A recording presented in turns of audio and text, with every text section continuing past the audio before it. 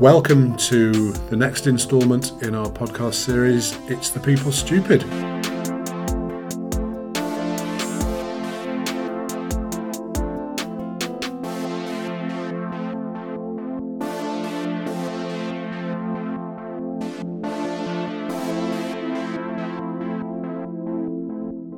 Today's topic is all about the financial responsibilities of employers, and recently I was delighted to spend some time with the wonderful Mr. Ian Gardner, who is the Consulting and Finance Director for Breslins Accountants. They are specialist accountants based across the Midlands, and we had a wonderful discussion. Welcome to our latest edition of our podcast, It's the People Stupid.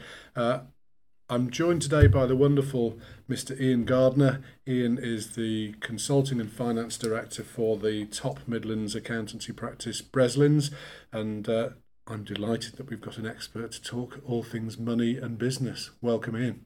Thank you very much, Anthony. It's an absolute delight to be with you this morning. In the light of the revelations that people can make careless errors about £27 million worth of revenue, we wanted to talk today about the requirements that businesses have around finance, and particularly around the financial side of their employees, because it's a topic actually that isn't spoken about very often, and it's very important that we do get these things right. So great to have someone who's got phenomenal expertise in this area, and I guess the starting point may be just the basic financial responsibilities that an employer has towards its employees. Yeah, they're multitudinous, if that's the correct word. There are an awful lot of responsibilities, and a lot of them are determined by the type of business. For example, there are differences between sole traders, partnerships, and also limited companies, and then there's a whole bunch of different limited companies. Probably the starting point, I would say, is to always consult professionals. Business is a lonely place. It's tough. It gets tougher as the economy gets much harder to actually make profit in. But consulting with professionals is a good starting point. Even if you consult with professionals, you can't be certain to get it right, but at least you've got a decent chance of getting it right. Yeah, I think that's a really good point, that there are a whole host of different responsibilities. I guess from our point of view and for our audience, which is very much looking at the people side of things, there's a contractual agreement immediately in place between an employer and an employee, and that will, of course, or legally needs to include how much somebody's getting paid and what the terms of their employment are. How important do you think it is for an employer to pay their employees on time? I think it's massively important, and it's almost fundamental. For a whole variety of reasons. At Breslins, when we look at a company from a consulting point of view, we consider that there are four main areas to look after. One is finance, because we're accountants, so finance would be there. The other is the administration of the business, the operational aspects, the technology. The third one is sales, because without sales, there isn't a business, really. But the fourth aspect, and this makes the acronym FAST, the fourth aspect is team. And we always raise that with every client that we've got, whether it be a new client or an existing client. We talk about the team, and the team includes the looking after the compliance side of things, making sure that you look after your staff, that you retain your staff, but also the development of the staff. So pay is like the starting point, but there's an awful lot more behind it. And regardless of the size of business, we'll always bring up the team aspect of it. And at this time of year, particularly when we've come out of Christmas, we're in those dark early months of the year, and there's a long gap, particularly between pay in December typically and pay in January. It's been a tough time for everybody regarding the cost of living crisis, the impact of Brexit, some impact of the Ukrainian war, etc. People rely on being paid on time on the basis that all of their personal matters are set up around being paid at a certain date. So, mortgage, rent, council tax, whatever your bills are, you're as an individual, of course, you rely on your employer to pay you on time. Yeah, the knock-on impact can be devastating. It for employees, it could mean the difference between coping and not coping. So the responsibility, I think, is a great one. I think it extends also to suppliers. Paying on time, particularly with small independent suppliers, is massively important. Yeah, I think everything's connected. So go to your acronym first. Every bit of that links together. It all involves people, whether it's the people owning and running the business, the people doing the admin, the people making the sales, or the people in the teams that are delivering. It's all connected. And if one part of that chain breaks down, as you say, it has a devastating effect on people, which puts that onus and that responsibility very much on the owners and the employers themselves to take that seriously. It does put the onus on them, and it go back to, again, the fact that it's really tough being in business. It's really lonely. But some of those aspects can be taken care of by professionals. So payroll, for example, you can get very reasonable payroll solutions. So regardless of the size of your business, I think that's a good option. If you're a director of a small company, you can actually use payroll to take salaries that are tax efficient. So that's a good thing to do. The use of professionals is probably, for me, one of the most important parts for a startup business, because you can easily miss some of the requirements that legislation places upon you. Yeah, and I think that's this sort of running a business, and having done so for a long time, I'm fully aware of the stresses and the loneliness and the pressure. Often early stage, you're tempted to make what you see as cost-saving shortcuts. You think, oh, I can't afford that, or I can't do that. The risk of doing that and making shortcuts is often far greater than doing the right thing. But it's an easy trap for businesses to fall into. It is. The start of our acronym is finance, and I'd probably include within that planning, whether it be typical sales planning for the future, business plan, but probably more likely where we're talking would be a cash flow forecast to make sure that all of the requirements can be covered, whether it be insurance that's an absolute necessity, or looking after the staff, which I personally consider an absolute necessity as well. The success of a business depends upon the staff. Always, without doubt. And in times like this, when we are teetering on the edge of recession and we've had a very, very difficult economic climate for a few months, I'd imagine there's also some challenge for businesses who are struggling with that cash flow to make sure they make those payments on time. We'll all read examples of businesses who are struggling and they treat employees really badly. I would imagine that if you are a business owner facing tough times, it's about making sure you communicate with people if there's any difficulty as well, so that you're being honest and open rather than trying to hide things and then leaving people high and dry. I think that's fair to say. I think in particular over the difficult last few years, we've seen that the national media, the press, the government have all highlighted the difficulties that businesses will face. From having done 40 odd years in banking, corporate and business banking, I probably see the dangers coming out of that difficult period as businesses start to recover, because that's difficult in itself. And the sector that I see amongst my clients and connections that's facing the most difficulty at the moment is hospitality. So having had a couple of really tough years, including lockdowns where they weren't able to actually do their job, they're now coming to a period where times are still tough. I mean, we're in January, and dry January really has a terrible impact on hospitality businesses. Those businesses that are still surviving, and there are a lot that aren't, those businesses that are still surviving have to think about how they employ their staff, the terms and conditions on which they employ them, how often they're open, whether they can deliver a full service or not, what looks like this week, what will it look like next week or next month. All of those things become incredibly difficult. With the cost of living, prices need to go up. So there's so many issues, the challenges that those businesses are facing. Yeah, I think the hospitality sector as a whole has been one that's really been, it was massively and negatively affected by lockdown and COVID and all of the restrictions that it was placed under. We know, people who've just left the industry, so there are resourcing issues, staffing issues, which have a huge impact. But I'm also, as you said, very aware of those challenges. The cost of heating and lighting an establishment on a miserable January day when there are hardly any customers, you must be looking at just draining money out of the business, which of course isn't sustainable for many. I'm aware, and one of the things we wanted to talk about this morning is some changes that are taking place within the hospitality industry as well, in terms of legal changes. So the tipping laws have changed or are changing. Could you take us through what they were as of before the change and what's changing for those people working in hospitality? Yeah, one of the biggest challenges for that industry, the hospitality industry, aside from staff retention, which is probably the number one challenge, one of the other biggest challenges is government legislation and changing legislation. And it's in all sorts of areas, whether it be food hygiene or intolerances or anything to do with the actual operation of the business.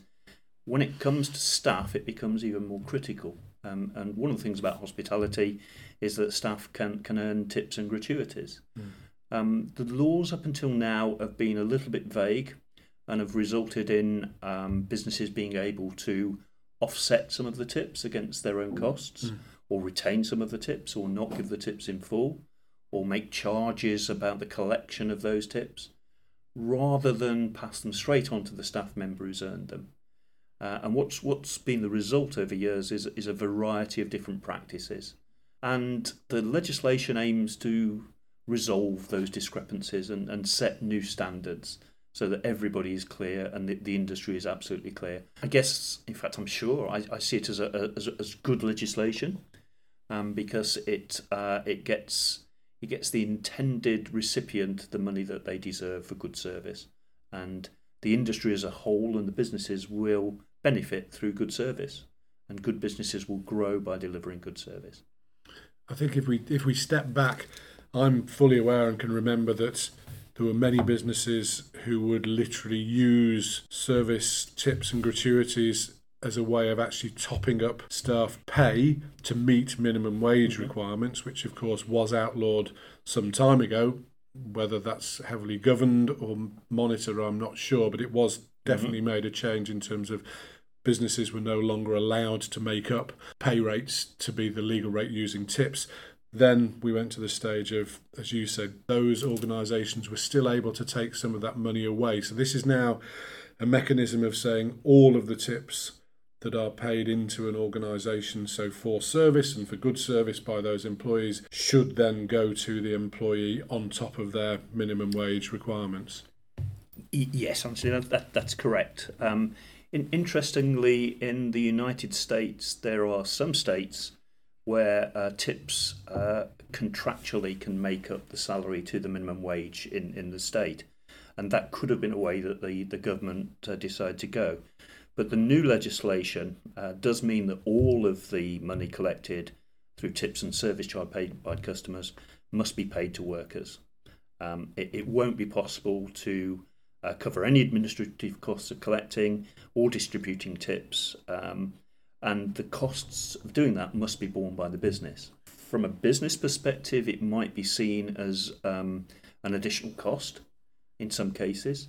But from an opportunity perspective, and certainly I think as a customer at restaurants, I'm enormously pleased that I can be assured that any tip that I decide to give will go to the member of staff delivering it, and I would expect to see an improvement in service quality across the industry, quite frankly. To me, touching on the USA, I'm so glad that I don't work on a national basis in the USA, because their whole legal system is state by state. So you do have the challenge of literally lots and lots of variants all across the country. But I think you're absolutely right. To me, this mindset to me, and where this comes heavily into our arena, is it's the value of people. I think a lot of business owners will just see it as cost and we're being forced to do more, but it's nothing to do with that. If you've got your culture right and you get your people right, and focusing on hospitality, if you're experiencing good service, you want those people who are delivering that to feel properly rewarded from the tips and gratuities they're getting as a result of doing a good job. Doing that good job drives more customers to your restaurant, hotel, venue, whatever it may be, and it's a simple loop as far as I'm concerned. If you're delivering something outstanding, you'll benefit because your business will thrive. I guess the businesses who will still try and maybe squeeze that regulation as much as they can will be the ones who, hopefully their staff will do the right thing as far as they're concerned, because they don't deserve to be treated badly, so why should they work there? It's interesting to me because already our better clients in the hospitality industry are already making plans to implement the legislation and use it as an opportunity to improve staff contracts, to make staff contracts clear, to actually use it as a tool that will improve staff retention and make the whole business a better place for staff to work at. It's a tough industry to retain staff at the moment. Post-COVID, there have been difficulties in staff retention, in staff recruitment, and the quality businesses need to retain quality staff. So it's a good thing. That there are more requirements to the legislation, one of which is that the tips must be paid in a timely fashion, which means within the month after the tips have been paid. And that's a good thing as well. It goes back to what we said about employer responsibilities in terms of pay. There's another responsibility now, and that's to pay away the tips. And tips can be quite substantial. They're not going to be small amounts. The other part, which from an accountancy background is important, is that businesses must keep detailed records of the tips, so they must keep records about the collection, the distribution of tips, and how that's likely to be implemented. Goes back to the sort of the FAST acronym again about administration of the business, and the government will be able to view those records. So that again, another requirement and another reason for the businesses to contact both HR professionals and also accountancy professionals. I was about to ask you about how it's going to be monitored or regulated by government. I guess that's going to be picked up through audit and tax returns and people being able to look into, or the HMRC being able to look at a business's records to see whether those tips have been correctly allocated, and obviously any indiscretions or questions around how well those records are kept will potentially then get inspection and visits from HMRC. Exactly that, Anthony. Exactly that. It actually goes a little bit further in that the records can also be requested and inspected by staff members. So very, very transparent. And on top of that, there's a potential for those records and the way a business deals with them to be used in employment tribunals in the future. So there's an inherent risk if a business doesn't comply with this legislation. Or this proposed legislation, I should say. When's it meant to come into force? Yeah, it's in the Lords at the moment. Should get royal assent probably April, May time. Okay, so it's imminent. Yeah. That part about the employees having access to those records to me is really important. The idea of transparency, and someone can say, well, I know that I was given this much in tips last Friday night, whatever, and I haven't received it. It gives you that real opportunity. A thought popped into my head immediately when people are giving cash tips.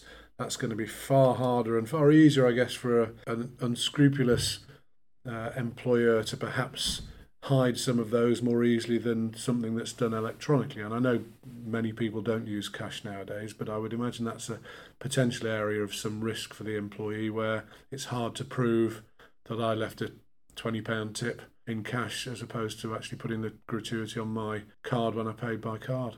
Yeah, I'm sure you're right. I suspect it's one of those things where cash can cause all sorts of difficulties, not just in this instance, but with tax collection in particular, and accurate recording of turnover and profit. I think with the move towards a cashless society, it's a decreasing problem, and businesses that take increasing amounts in cash are going to become the minority as we move forward. And I guess, rightly or wrongly, sorry. No, and I guess in that situation, if I was waiting a table and got given the cash tip, I can take that there and then because it's been given to me, so it doesn't necessarily get seen by anyone anyway, does it? No.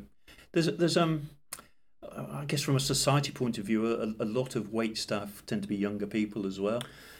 I suspect when Well, I've worked in restaurants from 16, 17, and when I did, I think I'd have preferred cash, quite frankly. Yeah, I can relate to that from a personal experience too. I wanted to pick up on one thing you just touched on about how quickly those tips need to be paid by the business as well. I think you mentioned earlier, and I wasn't going to ignore this, about the importance for businesses to pay suppliers quickly, and it dovetails nicely there. The one thing about a hospitality sector is it's cash rich. It's you pay on the spot for your meal. You have to pay for the tickets in advance. You're buying your beer and wine at the bar in a transaction where the cash is generated. So at least from a hospitality point of view, there should be no excuse for them not to be able to pay because they've got the cash, because they've already had the money. From another perspective, many businesses, and this is as long as I've been in business, which is many decades now, the constant challenge of slow payment and repeated governments of all persuasions, or both persuasions because we don't have more than two, often coming up and saying we're going to tighten up on this terrible lack of enforcement or regulation or law around this. It's still a perennial issue for businesses. Why is it so important that you do pay your suppliers on time? It has been a big, you're quite right, it has been an enormous problem, and it continues to be, and it does seem to stem very often from the larger businesses, from the national operators, the multinational operators. It's a problem because of cash flow, and cash flow for further on down the chain. Businesses having to wait for money means that they've got less money to spend themselves, and that becomes an enormous problem. Trying to get change is difficult, so to see this legislation have it inbuilt that the monies must be paid by the following month is a good thing. It's interesting because we occasionally come across businesses out there that might use, let's say, VAT receipts as a way to fund their own business. But frankly, the money doesn't belong to the business. So in the case of VAT, the money belongs to the government.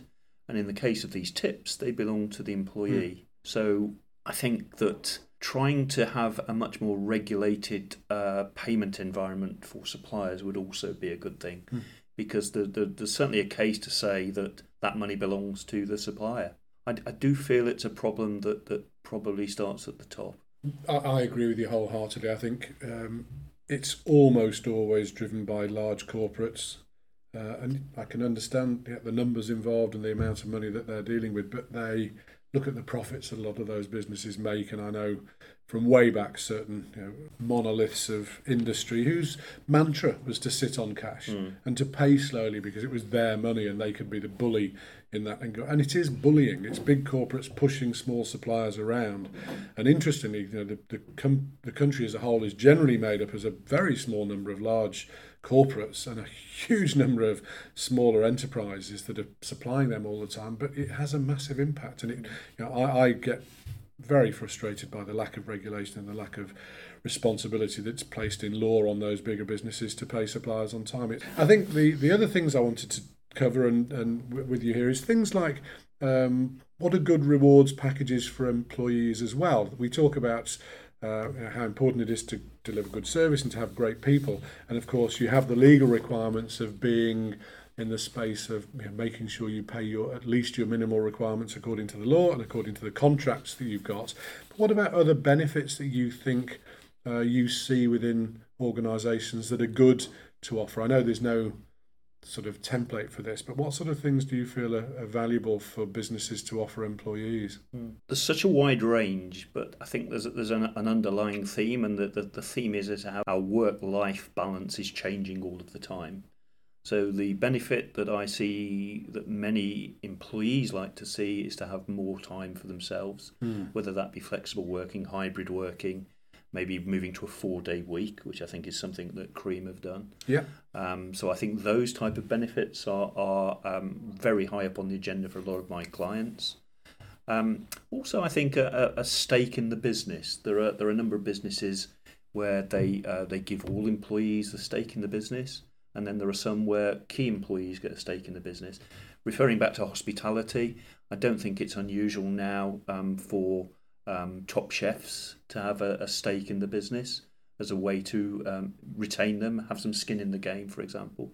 So I think a degree of equity in the business is a nice thing to see as a bonus. As a society, we increasingly value the health of our employees. It's another good thing to have a healthy workforce, satisfied workforce. So I think benefits around that are also a good thing to do. I guess, and it's cropped up in a few conversations just lately. Consultation with the staff as to what they value is a great starting point. I'd probably advocate, in fact, I do advocate to my clients to bring in HR professionals at a very early stage to have a conversation about this. So, for example, Cream HR would be an ideal introduction to my clients to start talking about what they might be able to do. Well, thank you for that, because it's always good to hear that you'd be happy to recommend us. That whole benefits thing, I think you're right. It's such a big piece of just getting the employment right and getting the culture right for people. I think what we've done and what we've learned from the experience of COVID and the pandemic is that a lot has changed, and people have had a really good opportunity to look at what's important to them. And I agree with you wholeheartedly. I think consulting employees about what's important to them, that really makes a difference. I think this whole piece of, I think the days, it goes back to that whole bunch of big corporates, and they'll introduce a fantastic new idea that someone in the board or in senior level has come up with, which is of absolutely no interest to the employees or the people it's aimed at, because they haven't engaged with them or talked with them at all. It's really imperative that you include all of those people in your organisation who do the work for you and deliver the service or sell the product in what they want and what's interesting and what's of interest and of value to them. We've certainly seen holidays and flexi working as a constant theme, and I don't think that's going to go away. I think it's important that people have a better work-life balance. That's become really, really significant for people. But I like the piece around the ownership. I mean, we see it with a number of our clients, and whilst we're not experts, you do need to get financial experts in to do that, such as yourselves, because creating those share ownership schemes is a lot of complex work to do. But we know lots of organisations that we've worked with over the years who have created really interesting share schemes for either everybody or key employees, and that's been of great value for those people. It gets the amount of buy-in and commitment you get from a team who've got some stake in the business is really significant. And I guess, with that just popped into my head, John Lewis and Waitrose would be a classic example of how successful that can be. I think it would be unusual for anyone to say that when you go into any of those shops, that the service you get there just is often a little bit better. And I think that's largely down to the fact that the employees are partners in the business and they get the benefits from the success of the organisation. It helps them be a bit better. It's I know the John Lewis story quite well. My wife used to work for the partnership, and the difference in approach that that business makes is quite phenomenal. It really does have a collective view in terms of all issues, and the transparency issue crops up again in that they're very, very open with their staff, and a lot of issues, a lot of quite mundane issues are regularly decided by the partners. I feel that's achievable in smaller businesses. In fact, I know it's achievable in smaller businesses. At Breslins ourselves, we have a great engagement with the way we operate. We moved quite quickly to hybrid working. We still have hybrid working. Employees get time off for their birthdays, for example. A whole bunch of things that have been driven by the employees of the business. And what results is a very happy workforce, a committed workforce, an engaged workforce. And that goes further because the staff can also drive new initiatives. And you only get that when you have the first bits, the commitment, the engagement, feeling as a team. And that's what we've got. And it feels like that's what you've got here at Cream HR as well. I think it's great to hear. And I agree with you wholeheartedly. I think they're so simple. Giving someone extra holiday, the payback's massive. It seems to, it's a cost. When we moved to the 4-day week, and we've recently reviewed how everyone feels about the 4-day week, we've no intention of going back. Our worry as a business was, would we drop the ball with any clients? Would we miss something? Would it cause us an issue? And that hasn't happened at all. I know of tempting fate. But the value to everyone of having that extra day is huge, and there's no way we want to change that. So it isn't hard to do. And I want to point out at this moment that we, on the basis of transparency, in no way have we taken any financial incentive from John Lewis and Partners or Waitrose for promoting them. And I also, on that topic, I was reading of one of the big discount supermarkets last week. I'm sure I saw that they did their 3rd pay rise to their staff in 12 months, which again, to me, shows a really smart employer that values their staff well. They know the world is difficult. They don't want their staff to be suffering any more than they have to. So they're a profitable business. So from a profit point of view, it makes perfect sense for them to make sure they look after those people, because they won't lose them. I mean, that's the other thing that this is all about, really. Everyone looks at this as a base cost and it's just money. It's not. It's an investment, and the cost of losing good people because you've tried to penny pinch is just off the scale. It's nowhere near how much it costs a business to do it right and to make sure that they don't lose people by creating a great environment to be in. The cost certainly resonates with me as an accountant, so it comes back to that a lot of times. We always thought that as an accountancy practice, our clients expected us to be open at certain times. We still are. We just deliver in a different way, and we probably deliver in a more efficient way. So it's all good as far as we're concerned. As for John Lewis and promoting them or recommending them, happy to provide consultancy services to them. They only have to ask. Excellent. One of the things that's changed around the workplace, I guess, is with hybrid working and a lot more people working remotely. I read something yesterday about some Google employees who are really, there's a lot of anger around Google on the basis that I think they've just announced a very large number of redundancies, and the employees didn't know simply that when they went to log on, they were directed to a layoffs page.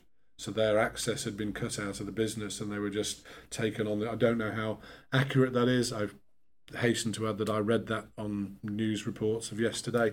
But hybrid working's changed a lot of things. So one of the things as a smaller business owner, you're potentially investing money in your staff and they may have lots of equipment of yours at home. I'm thinking about tech, obviously. So, if someone's using certain products that are very expensive, or they've got cars. How difficult is it for businesses now? So if someone's disgruntled, they've had an argument and have decided to resign, and they owe, or they've got a lot of your property at their house, you owe them notice pay or salary or whatever contractually you owe as an employer, but they're sitting on lots of value of yours that they haven't got. How would you sort of deal with those sort of issues? Do you come across those things? Because we do from time to time.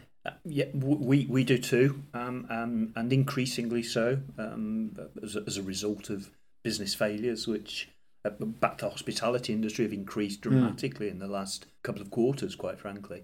So we come across those situations. I go back to earlier comments really, and that is consult professionals. The starting point is with the contractual relationship between employer and employee. So we'd be more likely to go back to the HR company involved, whether it's internal HR or with yourselves an external company providing HR services. That would be the route that we would take. For us, probably it's more a nuisance value that is resolved rather than the cost of the equipment, for example. But the nuisance value can really distract a business and have a very adverse impact on everybody else as well. So the quicker that these things can be resolved and the more professionally they can be resolved, the better. We would refer to HR companies. It's interesting because we come across these situations, and it's always a business cannot legally withhold paying someone what they're entitled to, either through law or through the contract. And of course, an employee can go to a tribunal and make a claim for unlawful deduction from wages, which but we're also aware that businesses feel that they're often messed around by employees who, the employer may have done nothing. It may be an employee who is having difficulties or whatever, and they simply decide to have fun with an employer, or what they consider to be fun, by messing them around, which is really challenging. It's not easy. You've just made me think back to very early in my career. As an employee, I can remember I had a company car and I'd been headhunted to go and join another business, and the business I was leaving owed me an awful lot of money, and I didn't trust them to pay me the money until they didn't get the car back until I had the money, because I just didn't trust them, because I'd seen it before that people had left and not been paid monies they'd been owed. So again, I guess fundamentally all of these things come down to a trust relationship between employer and employee to hopefully work through challenges as well as good times. It's a great shame, that is, isn't it? Really, the trust breaks down. It's because you like to think you've built a great team, you trust the team, you all get on great, but sadly, that doesn't always last. And back then, I want it resolved as quickly as possible. Don't want any distraction for what we're trying to achieve as a business, or our clients are trying to achieve as a business. So the best way to resolve these issues with a professional, quite frankly, as quickly as you possibly can. I couldn't agree more. As someone who owns and runs a small business, I use professionals, so I do that. But how can employers make sure they keep up to date on their responsibilities from the government? Because there's a lot of information in the modern world. There's news feeds everywhere. So what would be your tips for a business owner to make sure they are on top of what they need to do? It's an interesting question, because I was actually thinking about it this morning, bizarrely. My background is within banking, corporate business banking, 40 odd years, and there was always a department there that looked after changes to legislation, changes to compliance requirements, HR, and on a daily basis the banks would feed in changes and responsibilities to the staff as a whole. Smaller businesses just don't get that, and I mentioned earlier, it's a sad and lonely old place sometimes running a business. You need all the support you can get. I think industry groups, networking, making sure you stay in touch with your professional advisors, whether it be your HR advisor, whether you've got a solicitor that you should speak to all the time, and an accountant, obviously, because we're accountants. I think regular contact, communication. Professionals like you and I, Anthony, we are good at spotting what's coming up and flagging it up to our clients and prospects and the network that we've got. Keeping those communication channels open and making the most of them. I think because we do an awful lot of networking. Often includes beer, because I like beer, quite frankly, and I was determined to get that bit in because I do like beer. But during the networking events, what we try and do are bring in relevant professionals to talk about changes in their particular industry. Make it an open forum so that our clients, our connections can ask questions, and it's those sort of opportunities where you get the chance to ask what's particularly bothering you, or a concern that you might have as a small business owner. You get that if you're part of a professional body, but sometimes they can be a little bit dry, and the communications you get from the various professional bodies don't always sort of deliver it in a manner that is easy to digest. Business owners are busy. I mean, if you're not busy, you're not doing it right, quite frankly. So whether that's busy working on the job or busy working on the business and the growth of the business, you're going to be busy. You should be busy. So yeah, use your professional network. I think that's really good advice. I think I couldn't. Big corporates providing updates every day. Yeah, they've got teams of people whose job it is to make sure they're compliant. Very different in the smaller sector. So I wholeheartedly support the fact that you should use professional advisors who are there to help and to make sure that they provide you with the information you need. Ian, it's been fabulous listening to you and talking to you and with you this morning. You provided some great insight and some great information for our audience. I definitely owe you a beer, so I look forward to it. Thanks very much. I accept that offer, and I'll gladly enjoy it with you. Cheers. Thanks. Do we declare that as some sort of gift? In fact, I think we're obliged to, in fairness. Although it might be in my staff contract, I'll check. Thank you. Cheers.